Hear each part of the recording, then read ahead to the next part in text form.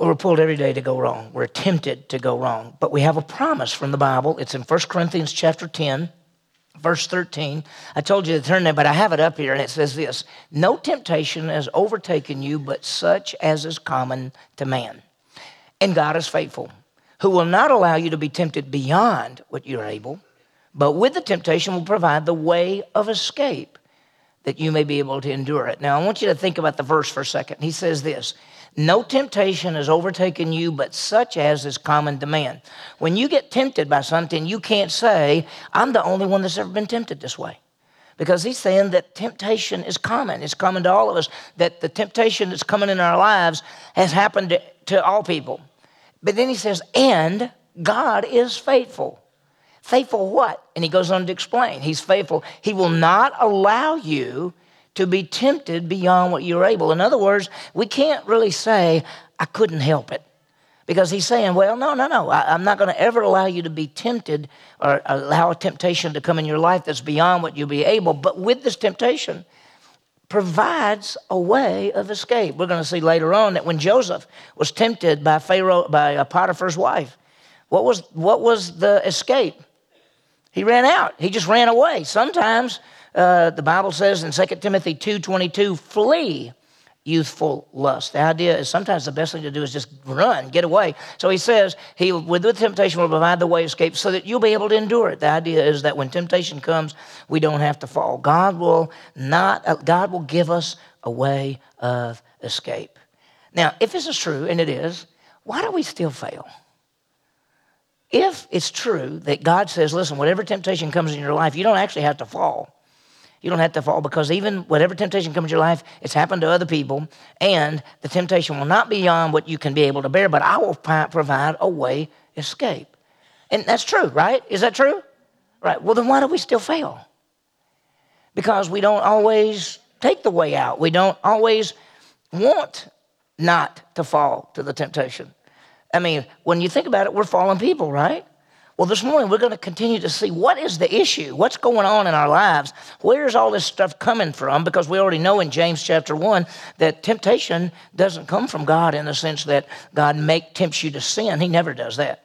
And so we're going to see this. So we began with some questions, and we did this. What is temptation? It's what? It's the pull to do wrong.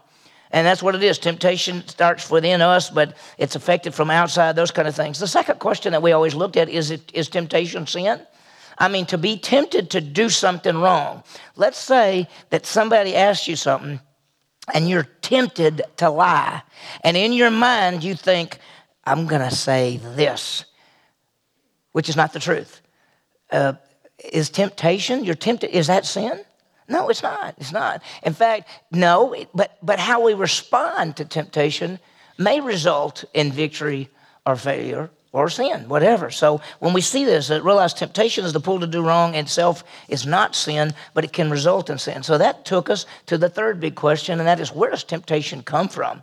And it's kind of a complex thing, but what we saw, and this is what we've already talked about, so I'm not going to go into a lot of detail yet. We'll come back on this. We saw that it's not from God, but it's actually from our inside. In James chapter 1, he says, let no man say that when he's tempted, that God's tempted them to do wrong, because that doesn't come from God. But he says, but it actually happens from our inside when our flesh is tempted and then goes with it and sins, and then sin results in death. And that's what we'll talk about. And we're going to see this. So when we think about where it comes from, there's really three big areas: the devil, the world system, and the flesh. Now, this ought to be interesting or thought-provoking for every one of us, because this is something you can deal with every day. This is not some theory, this is not somebody saying, oh, this is just theology. No, well, actually, theology is the words of God, and so everything is important, so theology is really important. But sometimes people think about, well, that's just something. No, this is something that we need right now for every one of us. Where does this stuff come from? It comes from the devil, who's a real angel, and he's the adversary. It comes from a world system which we live in, which is a fallen system. It comes from our flesh, which is inside of us, the pull to do wrong. And that's what we see. And the devil is an angel who controls the world system, and the world system affects our flesh. Now, last time we got actually in and talked about the devil. And we said that the devil is an angel. The devil was a powerful angel at the throne of God, and he rebelled in Isaiah 14 and Ezekiel 28. Those are two passages from the Old Testament where you can see where the devil fell. And God has allowed the devil to be in this fallen world. We'll talk more about it in just a second. But he is an angel, and he seeks to influence us. And what we said was this. We said he has a plan, and it's to stop a person from believing or stop a believer from serving. We talked about this. A lot of people think the devil wants everybody to be drunkard, drugs, in trouble, running from the law. I mean, no, he would rather have a person be religious. If a person thinks that by getting baptized and going to church that they're saved, he's fine with that. Because religion is man trying to do something to get to God, and religion's from the devil. So if a person said, I've gone to church all my life, I got baptized when I was 12, I've tried to do the right things, he's saying, that's fine, just keep right on going. Because you don't think you need a Savior. You think you're already saved because of your good works. And we know it's not good works, it's faith alone in Christ alone. The second thing that he does is he tries to stop believers from serving. All of us in this room who know Jesus Christ as Savior, he doesn't want you to use the gifts, talents, and abilities that you have. He does not want you to serve. He doesn't want you to impact lives for Christ. He doesn't want you to touch lives. He doesn't want you to make a difference in this world. He actually wants you to do nothing. He wants you to just be consumed with yourself, and that when you wake up in the day, you say, what's in it for me? What's best for me? How can I please myself? And that's what most people do, is that's how they go through life. And he says, that's fine with him. He says, listen, as long as you're not serving, as long as you're not impacting people for Christ. Let me tell you, when you stand for Christ, when you hold to the grace message of salvation, when you believe the Bible as the Word of God, when you stand to live for Christ, you're really his enemy. Now, we're all his enemy. Because our enemy is we're not wrestling flesh and blood. We're wrestling angels, demons. It's a spiritual battle. But let me tell you, if you're going with the flow of the world, he will leave you alone because you already messed up. He doesn't care. But if you decide as a believer that you're going to make a difference and you're going to stand for Christ, you're going to have trouble because it's a fallen world. And you got an enemy, and he's against you. So that's what we see. Now, from there, we want to talk about the world and the flesh. That was the devil, the world and the flesh. So the next thing, let's talk about the world.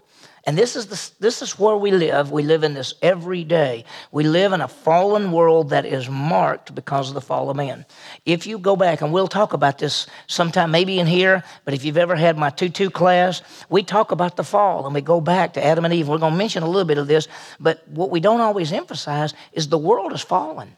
As Romans chapter 8 says, the entire creation groans awaiting the redemption by Jesus Christ. We're not talking about just people await. We're talking about the fall. This whole world system is waiting for Jesus Christ to come and clean it up.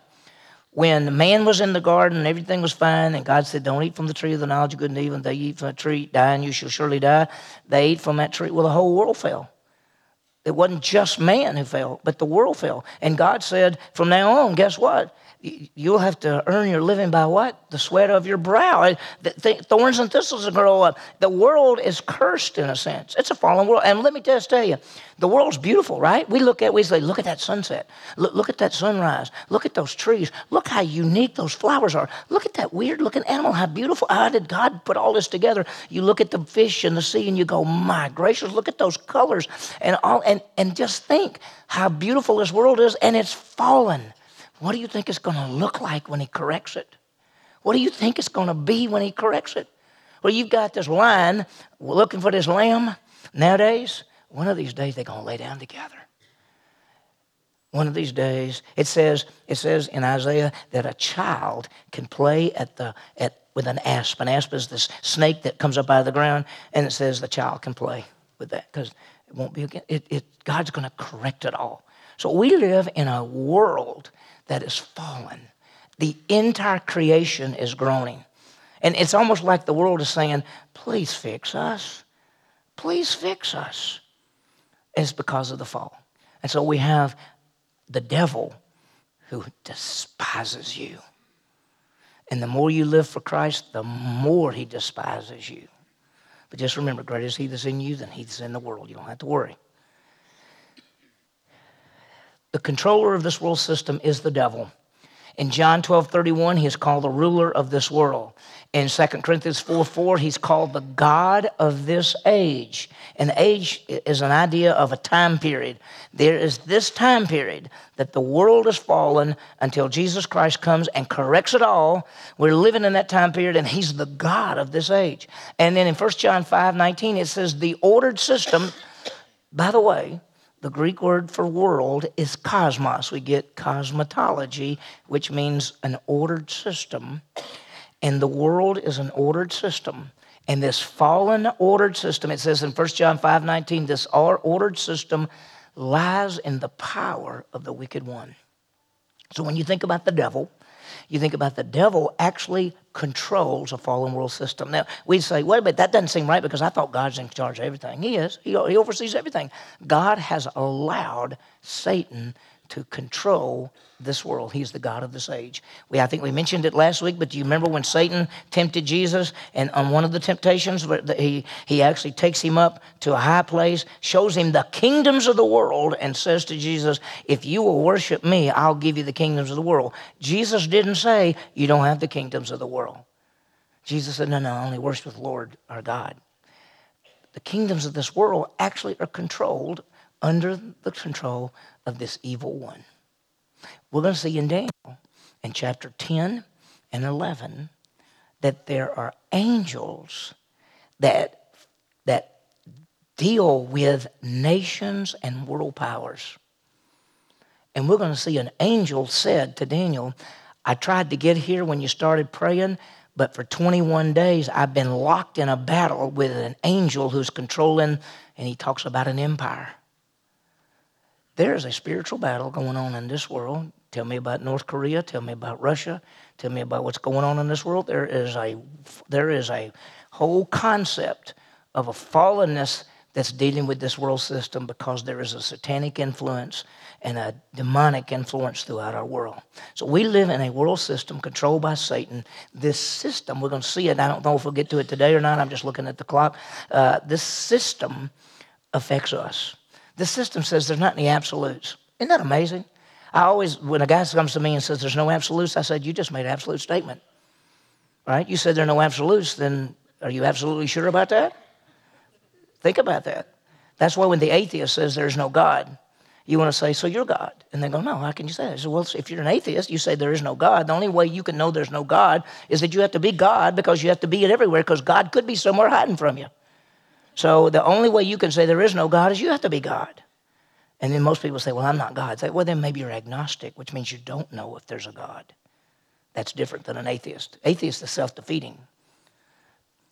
So this whole idea of this culture and this world that says there's no absolutes, and that's an absolute statement. So I said, well, then you're not right because you said there's no absolutes and you just made an absolute statement, so you're not right. Right? We live in a world that's man-centered, not God-centered. And it's not neutral. The world is not neutral. We don't live in just a world that's neutral. We live in a world that is fallen and that sin is attractive and righteousness is silly. Righteousness is silly. You remember Billy Graham just passed away. Billy Graham had a rule. His rule was he would never be alone with a woman unless his wife was with him. That was his rule. And nobody made fun of that. And then Pence had the same rule, and they made fun of him. Right? So righteousness, which says, I don't want to put myself in any kind of situation or compromise or anything or anything, but, you're an idiot by saying that. Because we live in a world that righteousness looks silly. Our culture says you can't pray at school, but you can give out condoms. Our culture says you can have sex with anybody you want to. There's no commitment. Our culture says, well, you could get diseases from different sex, but just try to have safe sex. Our culture says nice guys finish last. Our culture says you have to look out for yourself because nobody else is going to look out for you. Our culture says success is defined by what you have and who you know and what you do. You have a big house, you have money, you're famous, you're important, then you're successful. And if you don't have those things, you're not successful. That's our culture. That's our world. The culture constantly pulls us to go contrary to the Bible. Constantly pulls you to go contrary to the Bible. The truths and principles from the Bible are directly opposite to the pulls of the world. If you go anywhere and say there is only one way to have eternal life, and that is Jesus Christ, you will be laughed at. Because there's a pluralism in our world that says there are many. If there is a God, there are many ways to God. God would not be so foolish to only make one way. So Buddhism and Hinduism and Islam, and they're all just different paths to God. But that's not what Jesus said. What did he say? I'm the way, the truth, and the life, and nobody comes to the Father except through me. And it's so funny that if all these ways are right, which they can't be, but if they would be, then why do we have it the easiest? Because ours is just by grace through faith. God did it all, and he says, I give you eternal life. All these others have some kind of work system that people have to do. Doesn't seem fair to me. He just said, believe in me, I give you eternal life. What a world. What a world that we live in. Most of you are sick of this world, are you not? Yeah, we're all saying, I wish Jesus hurry up and come back, unless you're young. And then you say, I wish he'd come back later. But anyway, there's the constant pull to go contrary to the Bible. Here's what I tell people, and this is a truth. If we're not consciously being transformed by the Word of God, we will unconsciously be conformed to the world. Now, I want you to think about that. Romans 12, 1 and 2, he says, I beseech you, brother, by the mercies of God, to present your bodies as living sacrifices, wholly accepted to God, which is your spiritual service of worship. Then he goes on to say, and do not be, literally, stop being conformed to this world, but be transformed by the renewing of your mind, so you can prove what the will of God is, that which is good, acceptable, and perfect. Verse 2, Romans 12, 2 says, stop being conformed to the world, but be transformed by the Word of God. Now, here's the truth. If you're not consciously, on purpose, saying, I want the Word of God to transform me, to change my thinking, to help me live according to Scripture, if you're not consciously doing that, unconsciously, you'll be shaped by this fallen world system. And I see it all the time. I see it sometimes in my life. I see it a lot of times in people who just say, well, I never thought about it that way. I just do this, or I just do this. Well, I think that's real funny. Some of us are older, and you watch some of these TV shows today, and they're supposed to be funny. They're really trashy. I mean, I Love Lucy was funny, right? But I can't remember the name of the show. Something about some scientist guy, whatever. Anyway, that's not funny to me at all. Mom? It's not funny, is it? Is it trashy? It's sick. And see, but today, so many people, even Christians, say, that's funny. I say, no. Lucille Ball was funny. Carol Burnett was funny. Red Skelton was funny. But this person who says a bad word every time they talk, that's not funny. But you think it is because this is the world you live in. We've been unconsciously conformed to this world system. That's the problem. And so, if you're not consciously being transformed, I know time is up, so I'm going to stop. It's a good stopping place because we're now, if you notice on your handout, we're going to look at the third area, and that's the flesh. And so we've seen the devil who controls the world, and then the devil who controls the world, and the world which then affects, and there it is, the flesh. Now that's the part of us. Now I want you to think about what I just said. The devil controls the world system, and the world system affects us. We must consciously determine that we're going to study, read, know, apply, get with the good people, think the right things, whatever's pure, whatever's lovely, think on these things. We're going to get with people that are going to build us up and grow us and help us make an impact for Christ. We're going to use the gifts, talents, we're going to do that in a fallen world so that we will not unconsciously be shaped to this world.